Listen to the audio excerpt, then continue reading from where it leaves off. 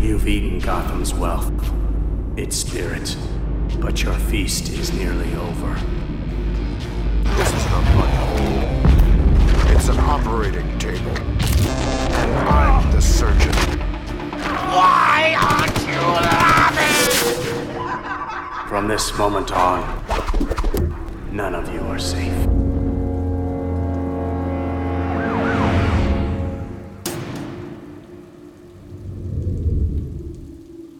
Welcome to the Batman Book Club, a podcast that explores the Dark Knight Library. I am your host, Ryan Lauer. You can follow the Batman Book Club on Twitter at TheBatmanBC. You can also email for questions, comments, reviews, recommendations, or anything Batman at all at thebatmanbc@gmail.com. And you can also follow me on Twitter at Lauer_Ryan. Now for this episode, it's a big undertaking because I want to analyze one of the biggest Batman stories, both physically and the other term for physically, emotionally, The Long Halloween. But I don't want to do that by myself because that wouldn't be very exciting. So joining me today is Eazy-E 2.0 himself, Eric Holzman. Well, hello, Eric. What's up? All right, thanks, Eric. You're out. We're over that. How are you doing? I'm good, man. How are you? Fabulous. I'm glad that I'm able to have you on here for episode number 2. Eric, for everybody listening, is the producer of the Batman Book Club. Yes, I am. I am the producer. So any complaints really need to come to me, not to Ryan. Any and all complaints direct at Eric, who receives no credits, but all complaints.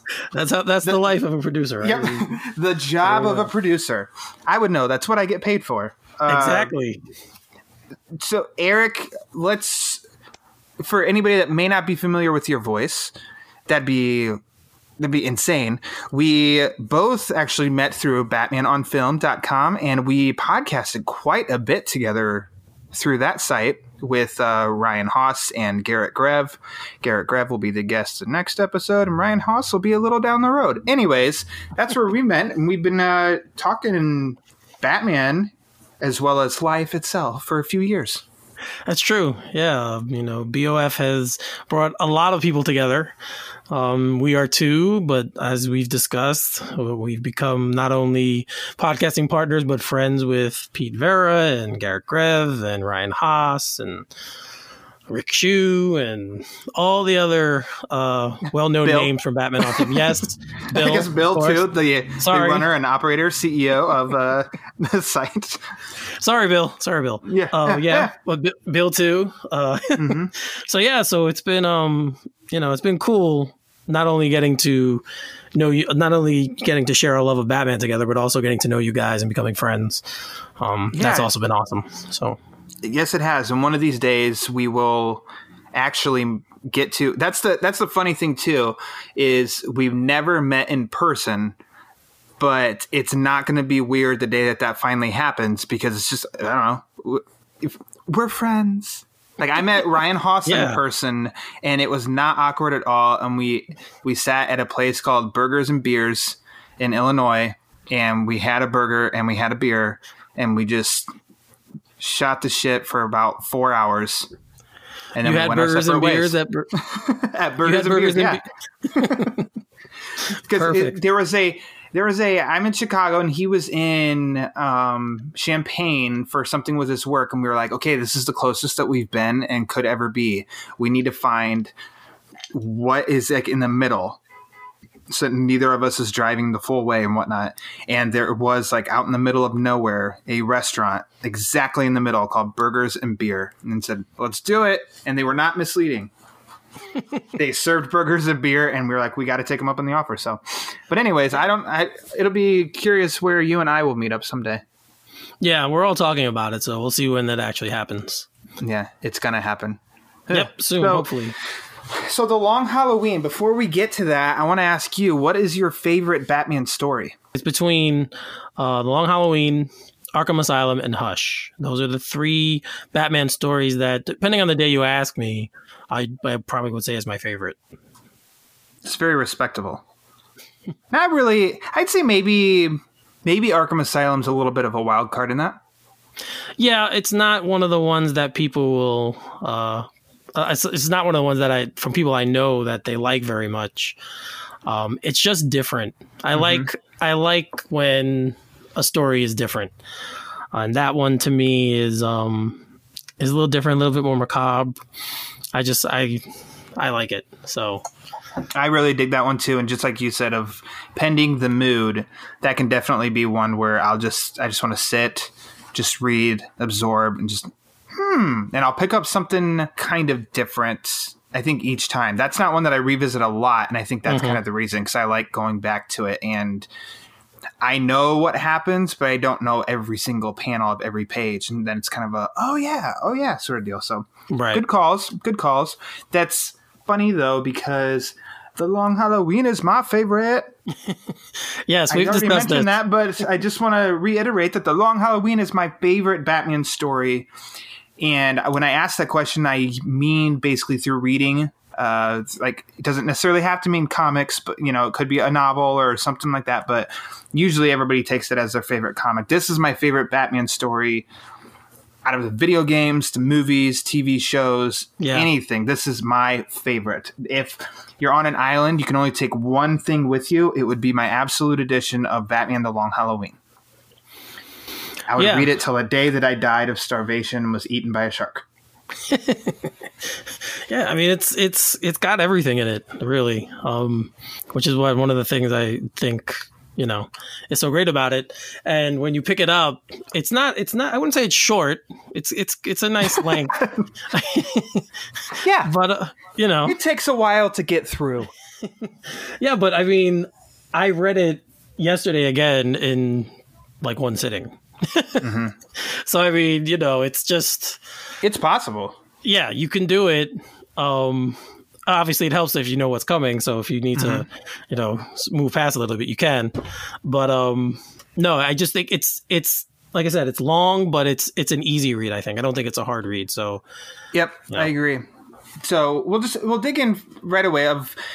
It was released actually in October of 1996 and ended in October 1997. 13 consecutive issues. Yeah. On time, of like a prestige formatted book, and they never missed their release date, which is pretty amazing, especially for DC books. Written by Jeff Loeb, drawn by Tim Sale, coming off their 3 Halloween specials, which are now collected in Haunted Night. And they said 13 issues, but actually the first and the 13th issue are both double issues. So basically it's 15 issues in a year's time. I mean, it's not a little rinky dink bedtime story for the kids. Right. This is a dense book. And it was released in its first 13 prestige format issues. It's been re-released in trade paperbacks and hardcovers, a noir edition. But like I just mentioned, my favorite version that came out is the Absolute Edition. This was my first Absolute Edition book I ever bought, and it really raised the bar on what an Absolute Edition should be, because there's interviews because it was released in 2006, so there was an interview with David Goyer and Christopher Nolan talking about Dark Knight's influence, or the Long Halloween's influence on Batman Begins and mostly The Dark Knight, which you and I will probably bring up later. Yes. And there's interviews with Loeb and Sale in the back, as well as like proposals for the story and all of that, because I'm a history buff anyway. I really like stories and the creations of things. So to get all of that insight from the creators themselves, like it's awesome to me. And that's the version I read for this podcast. So what versions do you have? Oh yeah, it's also available digitally, because digital is kind of the way people are going these days. Which version do you have, or did you read for this, or? I only have the paperback graphic novel. I don't know which version it would be. I'd have to look at the But is it basically him on the front, like his cape, and then everything's kind of that cover? That version was actually the first version that I bought in 2003, and that was the first time I'd ever read the story, because that was when I first started working. I had my own money, ended up at a store that had Batman comics, and I'm like, I have to buy all of them. And that was the first one that I bought, in which the cashier said, "Oh my God, this is such a good story." And I'm like, well, duh, it's Batman. And then I read it, changed my life. When did you first read it? I read some of the issues back when it was released. I remember I didn't read all of them together, but I remember reading some of the issues back when it first came out, and then I probably didn't read it again until it came out in this format. And I actually got it at an old library. That's showing my age, but I got it at a library and I took it out, and that was probably in around, I would say around 2000, 2001, in that area. I would assume. The date could be wrong, but it was somewhere in that area where I read it cover to cover. I just remember thinking to myself, why didn't I read it all at once? Like, I didn't read all the issues when they came out, because I remember really, really enjoying it, even the first time I read it. And then, as we've talked about offline, as we talked about together, then of course, when everything started happening with Nolan's movies and with Begins and The Dark Knight, you started to feel you could see the connection from this book to those movies. So, yeah, you can definitely, and I think it's inarguable now that the influence of Year One is all over Batman Begins, and then the influence of The Dark Knight is all over. See, The Long Halloween is all over The Dark Knight. That's the second time I've done that already. Yes, because they're just attached. I think. Man, so good. So basically, the blunt of this story is, as we were introduced, it's a continuation of characters and story. What the seeds that Year One planted, they're starting to sprout with The Long Halloween. The Harvey Dent, the district attorney, is with James Gordon trying to tighten their grip on crime in Gotham City, and they allow Batman in on this to help them in their fight because he can do things that they can't. They promise to not cross the line, but basically creep up right next to it. While the risks involved of taking on the mob brings in the rise of the freaks. So the Joker and Catwoman and Scarecrow, Mad Hatter, Solomon Grundy. I mean, Batman's rogues gallery. As the story evolves, Harvey starts to lose it. The crime, the organized crime, starts to reduce, but the rise of the villains what's the term that I'm looking for here? What? Like offsets. As one goes down, the other goes up. So this whole story to me is counteracts. It's the rise of the supervillains and the cost of doing the right thing. That's a very broad summary of the story because there are so many elements, because it is 300 pages of dense storytelling and great character beats and great action and great emotion and beautiful pages. I don't know that there's a more dense Batman story out there. I maybe Hush, I think, just because of its size. Mm-hmm. But as far as like the emotional toll between characters and what's at stake and the wins and the losses, I think this is just the most dramatic Batman book that's out there. Yeah, and it's based on a similar. I don't want to say similar. I'm trying to think of the word now. I can't think of it. It's based on a common story that we all kind of cling to. Many people cling to, is like a whodunit type thing, right? Mm-hmm. And all of us, I think, most people, I think, are drawn to those stories because the whole time you're trying to also figure out, who this person is, and this it happens to be who is the killer, who's Holiday, that we're trying to figure out, and then you have multiple possibilities, and then you have. It actually turns out to be multiple people in a way. So it's just the way that I love those. For me personally, I love those kind of books where you're drawn into it, and like I said, it's a page turner. That's why I can read it in one sitting, no matter how many times I've read it, because I'm still drawn in every time to the story. So yeah, I think we don't have to go linear, sequential with all of this. Let's just go right into the holiday part, because I think that's a great way to hook anybody. It's a great genre to dip into is mystery. Whodunit.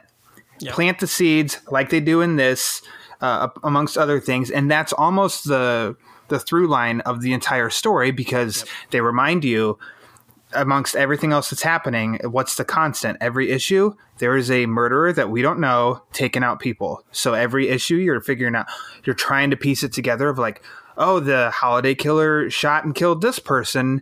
What's the clue? What's the angle? Yep. And then it's ultimately revealed in the second to last episode that it's, I mean, we can say it here, issue, that it's Alberto Falcone.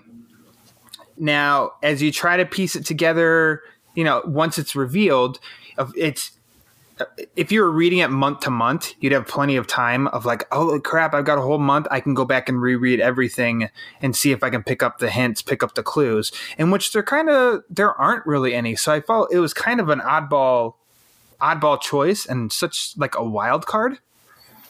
Yeah. But I guess kind of dramatically, some of the hints are there. And so the version that you have, the paperback version that you have, I think it's alluded to in that one, but it was added. I don't know if it was specifically for or exclusively to the Absolute Edition, and now it's canon that at the end of the New Year's issue, which is chapter 4, you have Falcone and police with the Gotham City coroner, and basically the coroner saying, "Oh, they found Alberto's body." Yeah, it was drawn in 2006 or released in 2006 initially, which is in one of the interviews in the Absolute Edition. They commented on the fact that they had a coroner page drawn, but they weren't able to put it in, which I'm kind of surprised they can't. It's like it's 2 pages, that's all, and we see the coroner later on. He becomes one of the victims, and this is just like a face that we see again. But anyways, so we don't see Alberto's, he's dead, bloody, but it's kind of like at that point in the story, it's like, oh my gosh, now it's Alberto Falcone. Things up to that point, it's heavily lopsided. Falcone's men are the ones that are getting shot and killed by Holiday. So it really works in the story. Yeah, it makes what's it called? Like they show a panel where it looks like something happened to him. Yeah, it's on the boat, right? I think, or on the pier. he's on a yacht, and he's on a yacht. Like leans over, like yeah, right. And you see that, but then you just see the next scene. You see is the sister. I always forget her name, Carla Vitti. Right? Carla, yeah, Carla's running away, and then you just see like the dropped glass and like stuff there on the floor, and you don't see him anymore. So we do get that, but again, and then now, as you said, they put in originally we didn't have that, and then they put in the page where you actually see a body, where he finds the body. So Alberto's motivation at the end is that basically like, you never noticed me, Dad, and he wanted to blah blah blah whatever. Right. But there's multiple Holiday killers, and there's definitely the Loeb and Sale lead you in this, because after the full panel of like the bloody water of Alberto fell in the water, the next panel is Dent showing up at his house, and his wife says, "Harv, your hair's all wet," and he said, "It's been snowing," but he's wearing a hat. If he's wearing a hat, why is his head wet? Exactly. Yeah. So that's true. That's suspect, but then Alberto ends up claiming being the Holiday killer, and then technically Harvey Dent, as Two-Face, shoots and kills Falcone on Halloween. Technically, he is a Holiday killer. Yes. And double twist, what? There's another Holiday killer at the very end that nobody would have seen coming. Gilda Dent, Harvey's wife. And she kind of explains just enough in detail to make you believe, oh yeah, she was really part of it. And that she did like the first two, or she did the first three, and then Harvey came back on for New Year's head wet, and that's kind of what led her to believe, oh, Harvey's doing it too, and it's their little secret. Now, 3 holiday killers. Got a question for you, Eric. Mm-hmm. How did they not overlap? There's no discussion amongst the 3 that they're holiday killers. It's just Dent, Harvey, he just miraculously stopped on New Year's, stopped killing people. Mm-hmm. Or, he started then, apparently. Gilda was doing it up until then, never picked it up again. And then Alberto just started on Valentine's Day and took over the rest. Like, that's for me, I think that's almost for me a hook to get me to read the book over and over again, is trying to figure out. It just doesn't seem, things don't seem to add up for some reason with that. Now, I know I've read it like 59 times, so I'm obsessing over the smallest details, but that's kind of my that's a good question. Yeah, that's a good question. How did that? Yeah, I don't know. Were you pleased by the end of the story, if you can remember the first time reading it, that there were 3 of them and they all made sense? Yeah, like at the time when I finished it, you just think, okay, they just did the killing. Like, I never thought to think of like, why all of a sudden did they stop? Or like, why didn't they overlap and you continue? And then crap, he's there. I see him. Maybe he just disappeared when he saw that someone else is there. You know, like it puts that thought. Now that you say that, it does put that in your mind. Like, why, how come they didn't overlap? Or if I have ruined the story for you, I'm sorry. If I have made the story better for you, then you're welcome. I think it's good. It's always good food for thought. Because like you said, especially for people who enjoy it so much, they go back to read it. And if anyone else has an answer out there, hit Ryan and I up. Let us know. Yeah. Tweet, email, something, or just send us an audio message. I mean, hey, dumbasses. Yeah, let us know, because that's a very good question. My feelings will be hurt, but I'll go over it quick and I'll appreciate your answer. So there's our main through line here of the whodunit. Oh, 3 people did it. Now let's rewind a little bit. And it's called Batman, The Long Halloween. Batman is the star of the show. Yep. Yes, totally get it.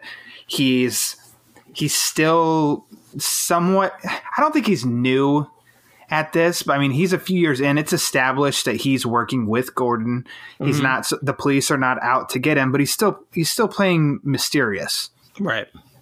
And in the shadows. And as it's alluded to when they walk through Arkham Asylum, that Gordon kind of alludes that there's more, there's twice as many as when he first started dressing up. There's like insinuating Batman's kind of responsible for this escalation of the freaks, if you will, which is very justifiable.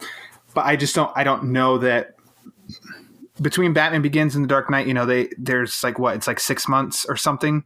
Yeah. I think there's it's a longer gap between year 1 and The Long Halloween. Yeah, I think so too. I think even in some of the way that the confidence Batman seems to have now, that's of a guy who's been doing this for a while and he's well set in, what he's doing, and he has his ways about him and he's going to stick to it. Even though in this story he does get pushed, he makes. He's the narrator, so he like references that he does get pushed to breaking his one rule that we all know. So yeah, you hear that, but he definitely does seem like a much more grounded, solid character than in year 1. I think so. It's almost, you can measure it and almost equally say this is just as much a Harvey Dent story, kind of like in The Dark Knight. You can say this is a Harvey Dent story, and it's like, yes, but just on a layer outside of that is Batman. Batman's always involved somehow. Like, it's always linking back to Batman. Everything is. So I think he's lurking somewhere in every page. Yeah. But I just love Batman's presence in this entire story. And it's such a gut punch to him he's expanded his allies. He doesn't just have Gordon, who's such a force with the GCPD. He now has the city's district attorney on his side too. And that beautiful panel of the three of them Yeah. on the rooftop making their pact. So the whole story is a tragedy, which Batman shares with Gordon, because Gordon, we even see Gordon going to Dent's house, and him and his wife are friends with Dent and his wife and everything. But this weighs so heavily on Bruce and Batman, in which that panel of kind of like the first time that in Falcone's penthouse, the first time that Batman sees Two-Face, because Harvey's Two-Face now. Sale does such a really, it's like kind of simple art in a sense, but it emotes so much, and he just is like, Harvey, like, holy shit. Yeah, like when you turn that page and you see all of them, all the villains on the one page. Oh my gosh. That's a page. I was just saying the same thing. Every time I read it, I'm like, there it is again. There's the page. They're all there. I think I just drink that one in. Yeah, you kind of just watch it, look at it. Okay, so Awesome. Mad Hatter, Solomon Grundy, Joker, Two-Face, Poison Ivy. Oh yeah, I didn't mention her at the top. Scarecrow, Catwoman, and there standing up in the center of the desk is Penguin, who we have not seen at all in the story, but just pops in for this, then gets his ass kicked, and then that's it until Dark Victory. Yeah. But it didn't bother me at all, because I was just like, oh, cool, this is Tim Sale's version of Penguin. Well, the other character who's not in that shot, but who plays a big role is Calendar Man, of course. Oh, yeah. Calendar Man, who... So, I was aware of Batman knowledge growing up, but I wasn't able to get tons of books or anything, and, internet was very new when I was a kid, so when I was a teenager, once I started making money, I started buying Batman books. That's when I started to learn about all these characters. And the Scarecrow, I'd seen in some first comics that I read, and Joker, Two-Face, the usuals. But Calendar Man, I thought, oh, this is the Calendar Man. And then I looked up his history and saw the original versions of Calendar Man. I said, oh, I much prefer the Long Halloween version of Calendar Man. Yeah. Than these. At the time it worked for what it was trying to do, but yeah. Yeah, well, obviously there's a very Hannibal Lecter-ish feel to him in this movie, right? I'm calling it a movie. In this book. You definitely have that. Again, I'm going to bring up Hannibal Lecter, Anthony Hopkins. Even the drawing of him, like when I look at the drawing, I even think of that in my head. I'm like, Anthony Hopkins could do this, like, it'd be great and kill it. And because you have the Hannibal Lecter reference, so definitely. It's so I don't think Calendar Man's helpful in any way. So there's another hook for me, is trying to figure out, alluding to here, I feel like he doesn't know what the hell's going on. Well, he does plant the one seed that it could be a female. That's true. I guess that's the one seed that he plants in the beginning, because Batman even says, why do you keep saying she at one point? He keeps saying, why do you keep saying she? But he'll say it both. He'll be like, he and, you're right, he killed again, and so did she. Or he says things like that in the book where you read, you're like, okay, he keeps referencing that it could be a female. So maybe he does know. The question is how. How does he know? Because he's a genius. Yeah, so that's the thing. So I spend time on it, but it does not in any way ruin the story for me or anything. It's just like I take a second after one of the scenes with him and thinking about his dialogue of did he nail anything on the head here? Does it really connect to? Does he know? And I think I've always led to he doesn't know. But now you saying that's a good point of, well, he does plant the seed that it could be female, and look at the very end, the surprise killer, Gilda Dent. Right, and then that now you could say, well, he knew all along, right? If you double back and you want to say that, well, yeah, he's the one who knew all along, and he was just being his devious self. The story is up to you, because you could say, no, he didn't know, and that's supported. You could say he did know, and that's supported. So, yeah. He's actually, of all the villains in this, he's actually my favorite because of that. Really? Yeah. He's my favorite part of the book because, again, if you pulled him out of it, it doesn't hurt the book. It'd probably be just as good. Yeah. But he adds that extra level of intrigue. He has that extra level of suspense. He does plant that, again, the seed that it could be a female. So he's kind of pulling the strings, but not at the same time. I'm going to read this again, and I'm going to come up to Calendar Man. I'm going to be like, really, Eric? Favorite villain? No, I'm just kidding. Just in this story. Yeah. No, it's valid. I couldn't think of the story without Calendar Man now, for sure. It was my introduction to the character. Couldn't have been a better introduction for him. Right. But another villain in this story that sneaks in and out pretty well is Catwoman and her flirty relationship with Batman, which I think is played out so well in this book. I think this to me was amongst my first readings of comics with that relationship. And so it was really presented, I think, really well of Catwoman. You can't call her a villain, but she's not an ally. She's out for herself, but does just enough teasing that you're like, she likes Batman. And then you get the Selena Bruce angle too, and that relationship is written and drawn really well too, that I just think, this is the perfect display of their relationship. Like, I don't think I've read anything since this, and please tell me a better example, a better display of their relationship than this book. No, this is, yes. It's a perfect display of her, like of the character she is. So yeah, I can't think of anything else that would highlight their relationship better than this book. She has her heroic moments, and then she has her villainy moments, and all her heroic moments obviously have to do with saving Batman or doing something for Batman in some way. So there's another one too, where she tries, but it doesn't work out. But yeah, I mean, their relationship in this, and then obviously, like you said, if you look at even something like Dark Knight Rises, you kind of have that there as well. Yeah, like it's similar, right? It's a tease. Yes, it's just the tease because the relationship has been expanded upon. Like, I could even say more currently of, Tom King's run really expanded that relationship when we saw the more personal moments. And I think it's fair to say that it was very divisive. So it's kind of like with a lot of teases on things of, the tease is there. Will they, won't they? Okay, they did. Yay. Well, now what do we do with it?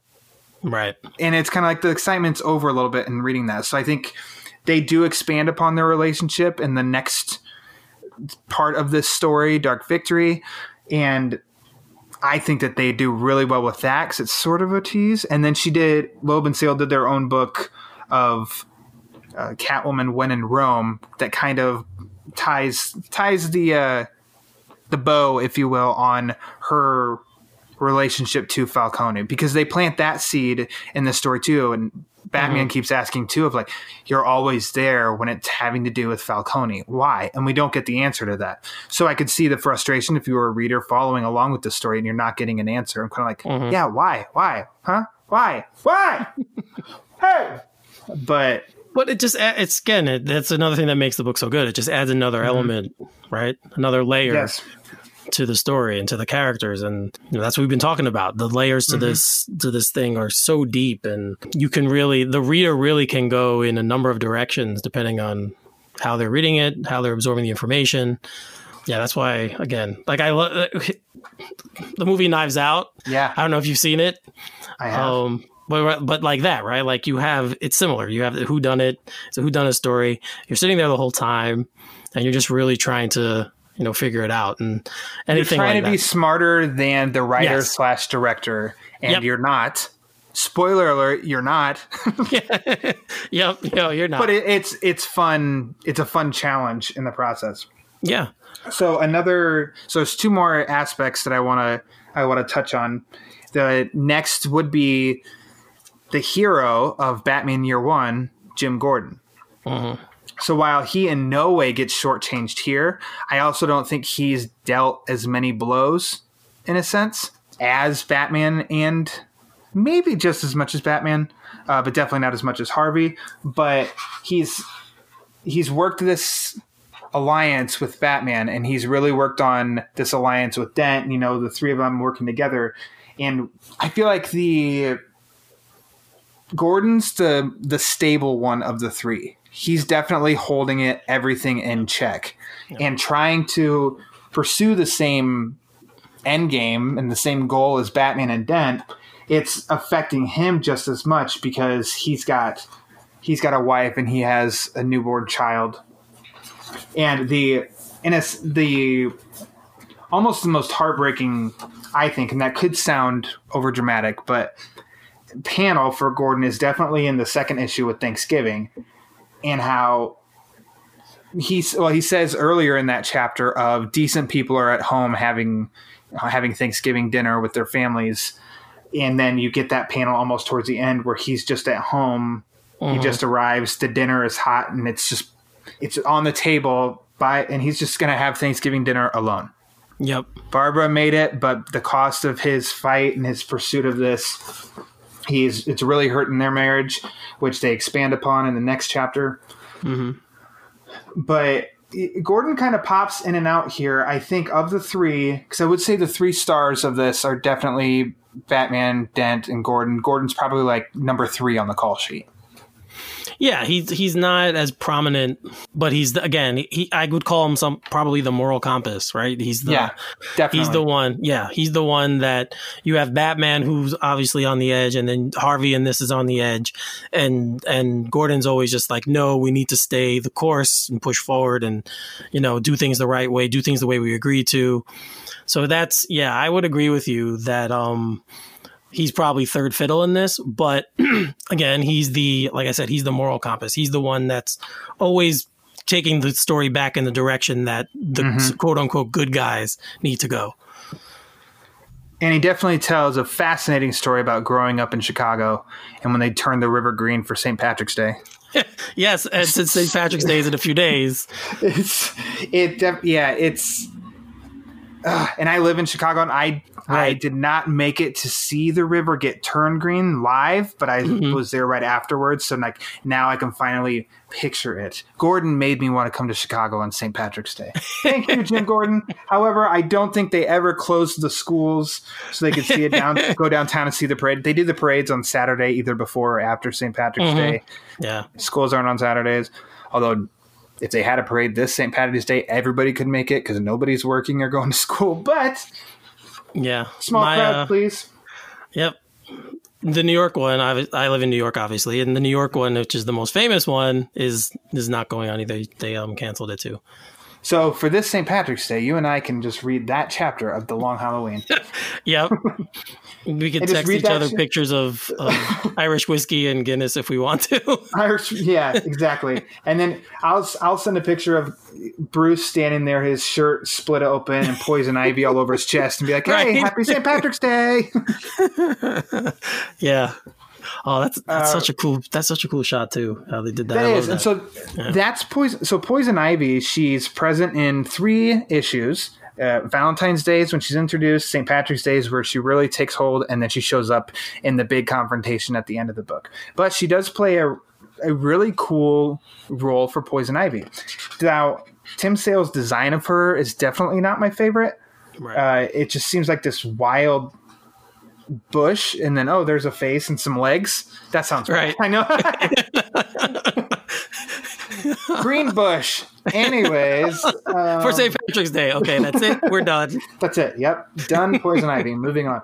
But it's cool in how it does come into play with the whole story, because we were talking about the rise of the rogues and the dying of organized crime. Well, this could almost be the merging the two, because we find out at the end of St. Patrick's Day that it's Falcone that paid to get Poison Ivy to try and corrupt Bruce for Falcone imports and his money and everything, because Bruce was the big barrier of accomplishing a big task for Falcone, his money, and Poison Ivy played a big part in that.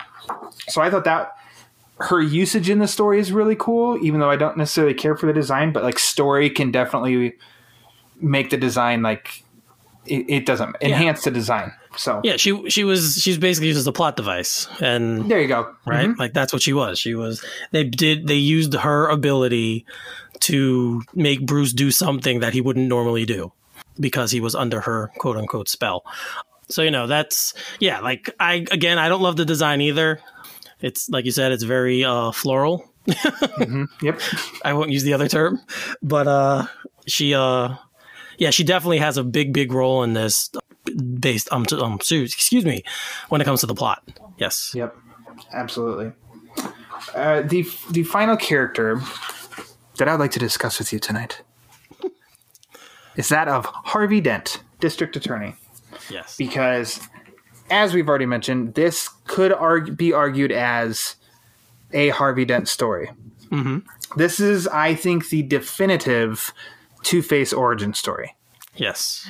Because I used to, so let's say I have read this 59 times. Mm-hmm. The first 49, I always forgot how long until he was turned into Two-Face.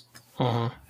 Like, that it's coming. And so I couldn't imagine reading this month to month and just being like, I know he's going to become Two-Face.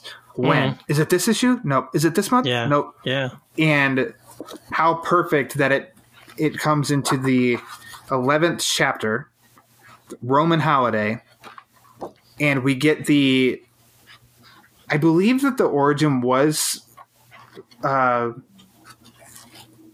Maroni. Yes. I think it always was, but it was never. What am I going to say? It was never as prominent as in this book. If it is, I have not come across it. No, and how they did it, mm-hmm. how it was an inside job.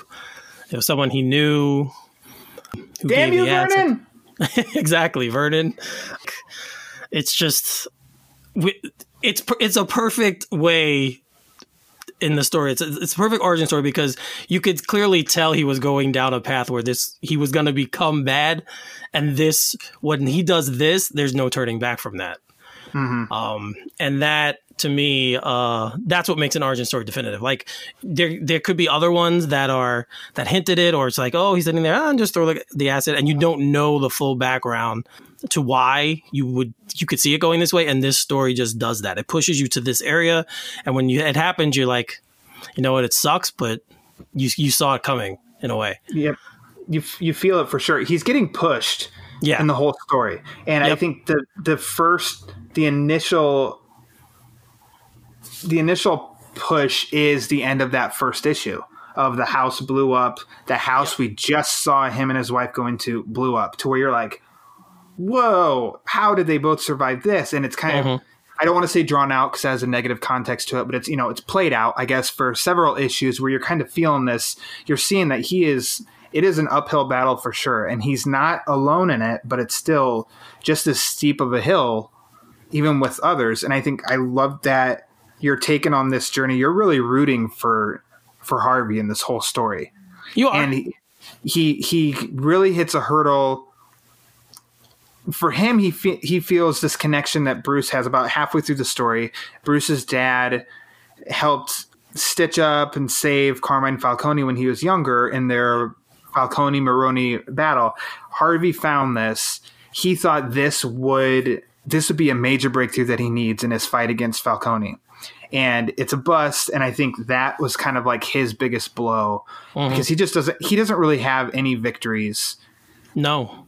Except when Maroni shows up and wants to testify, which ultimately leads to him being disfigured and the acid in his face. But like, he doesn't get any victories, and I feel like each defeat you kind of feel, and I think that's a credit to Loeb and Sale, but more so Loeb, because it's story, and it's emotion, and it's beating down this man that we're really rooting for.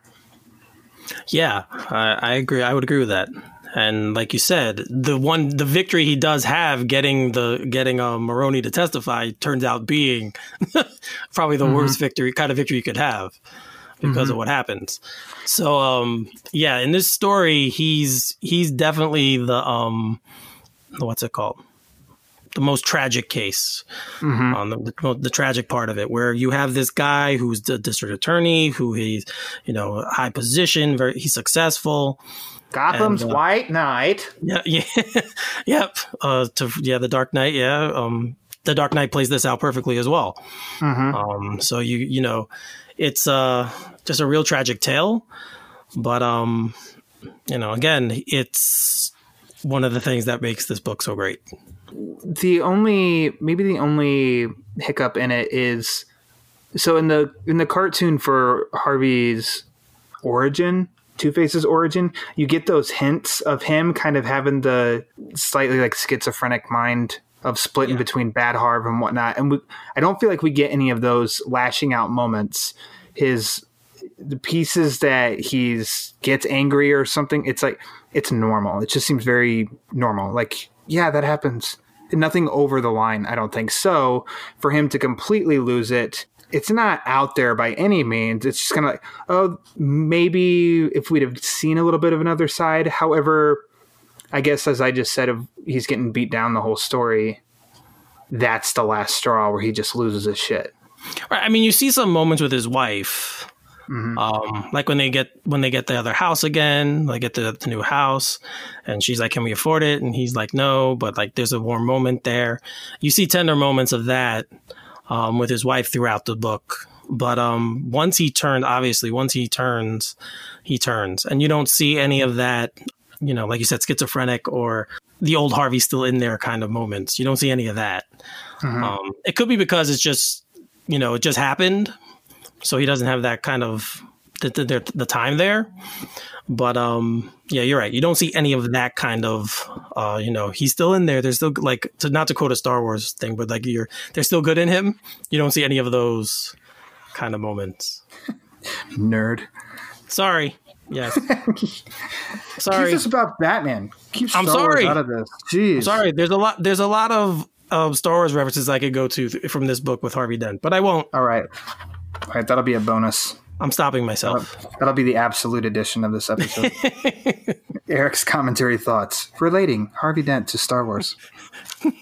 Well, to Anakin in Star Wars, but oh gosh. We won't go the kid? It's fine.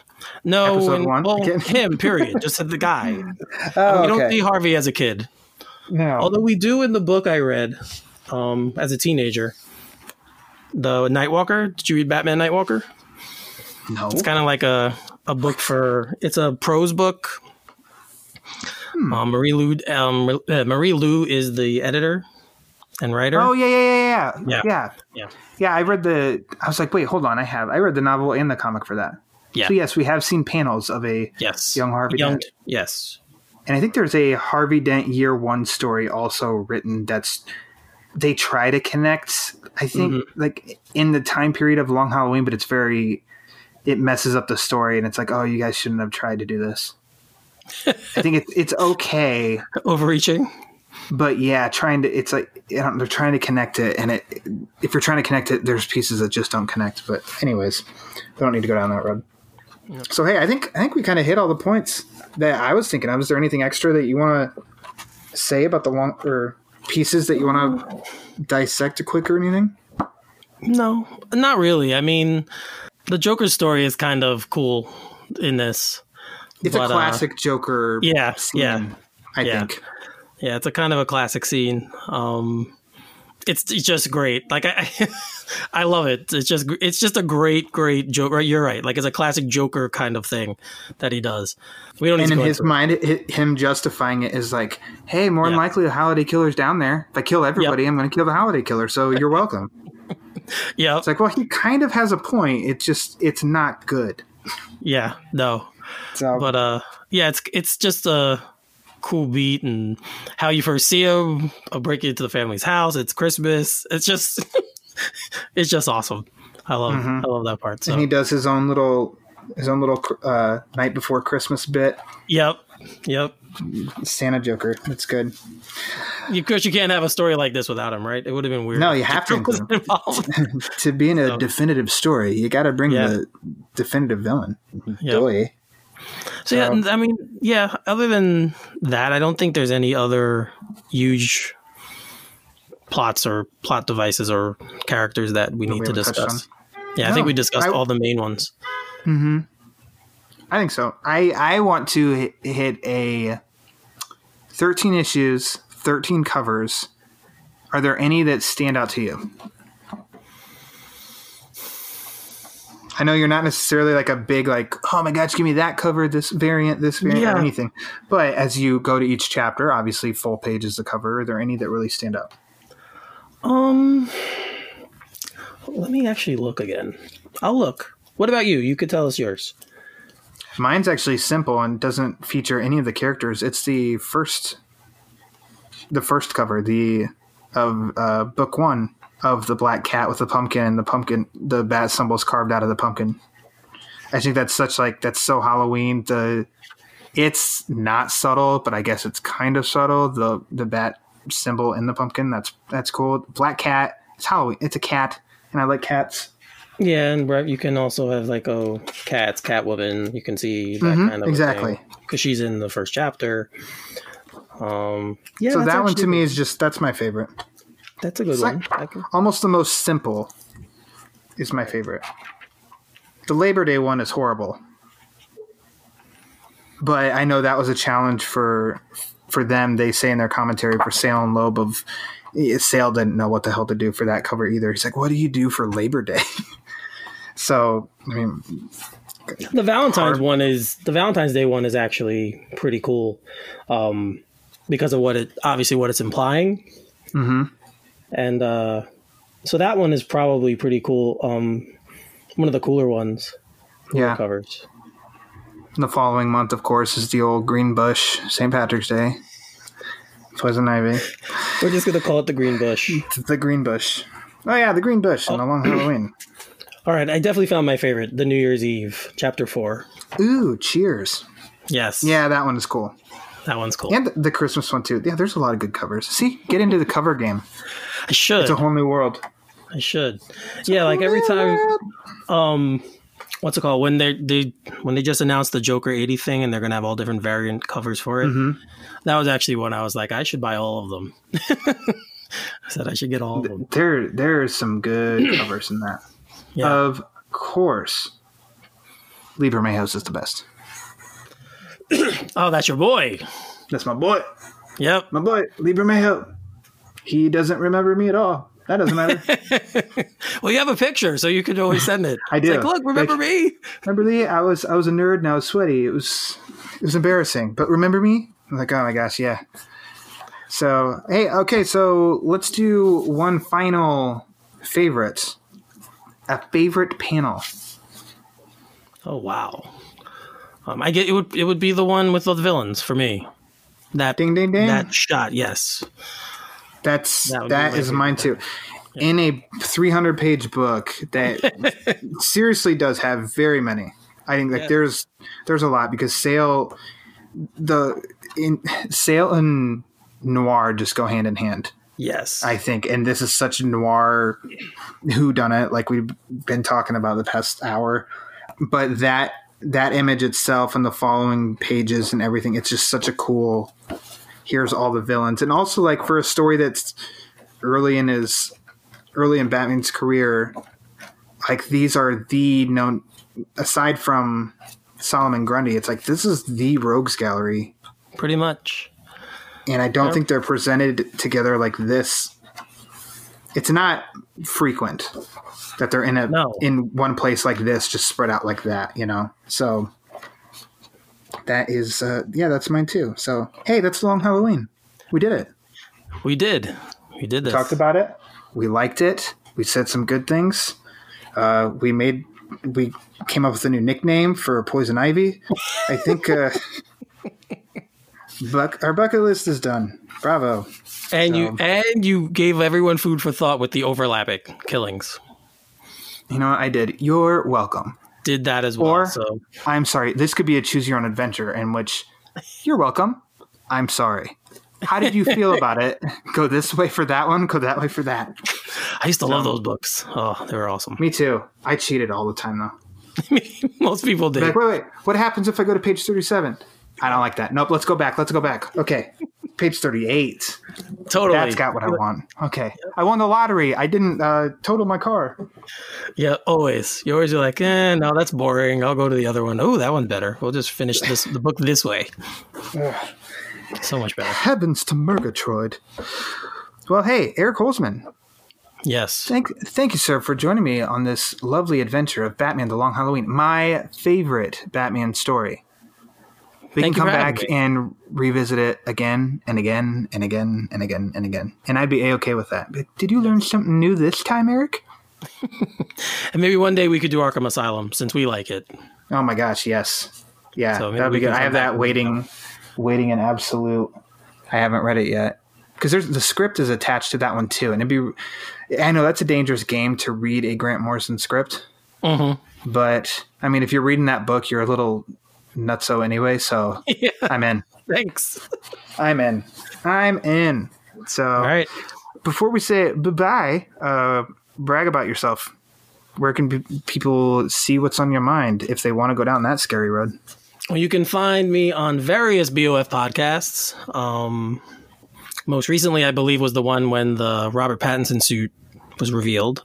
I think that's the most recent one I'm on, so you can check me out on there. You can always find me on Twitter if you want to hit me up. It's at FinalE33. It's really Finale 33. So if you want to argue with me, 33. if you want to argue with me about this, about my feelings on Long Halloween, or about anything, you just hit me up there, and I always love the conversation. So looking forward to seeing some comments. And if there's any anger about the audio, Yes. Final E33 Twitter. Yes. Let him if there's have any it. problems with the editing and the audio, that's my domain. So don't yell at Ryan, yell at me. Yeah, that's right. Wow, what a good friend. You're getting screwed in all of this. Oh boy. All right, well, that is for Eric. And again, you can follow the Batman Book Club on Twitter at TheBatmanBC, or email for the questions, comments, reviews, recommendations, or anything Batman at TheBatmanBC@gmail.com. And lastly, follow myself at Lauer_Ryan, Lauer spelled like lower. So, once again, thank you, Eric Holzman, for joining me. And until next time, we'll have a little Minnesota guy on here talking about the sequel to this story, Dark Victory.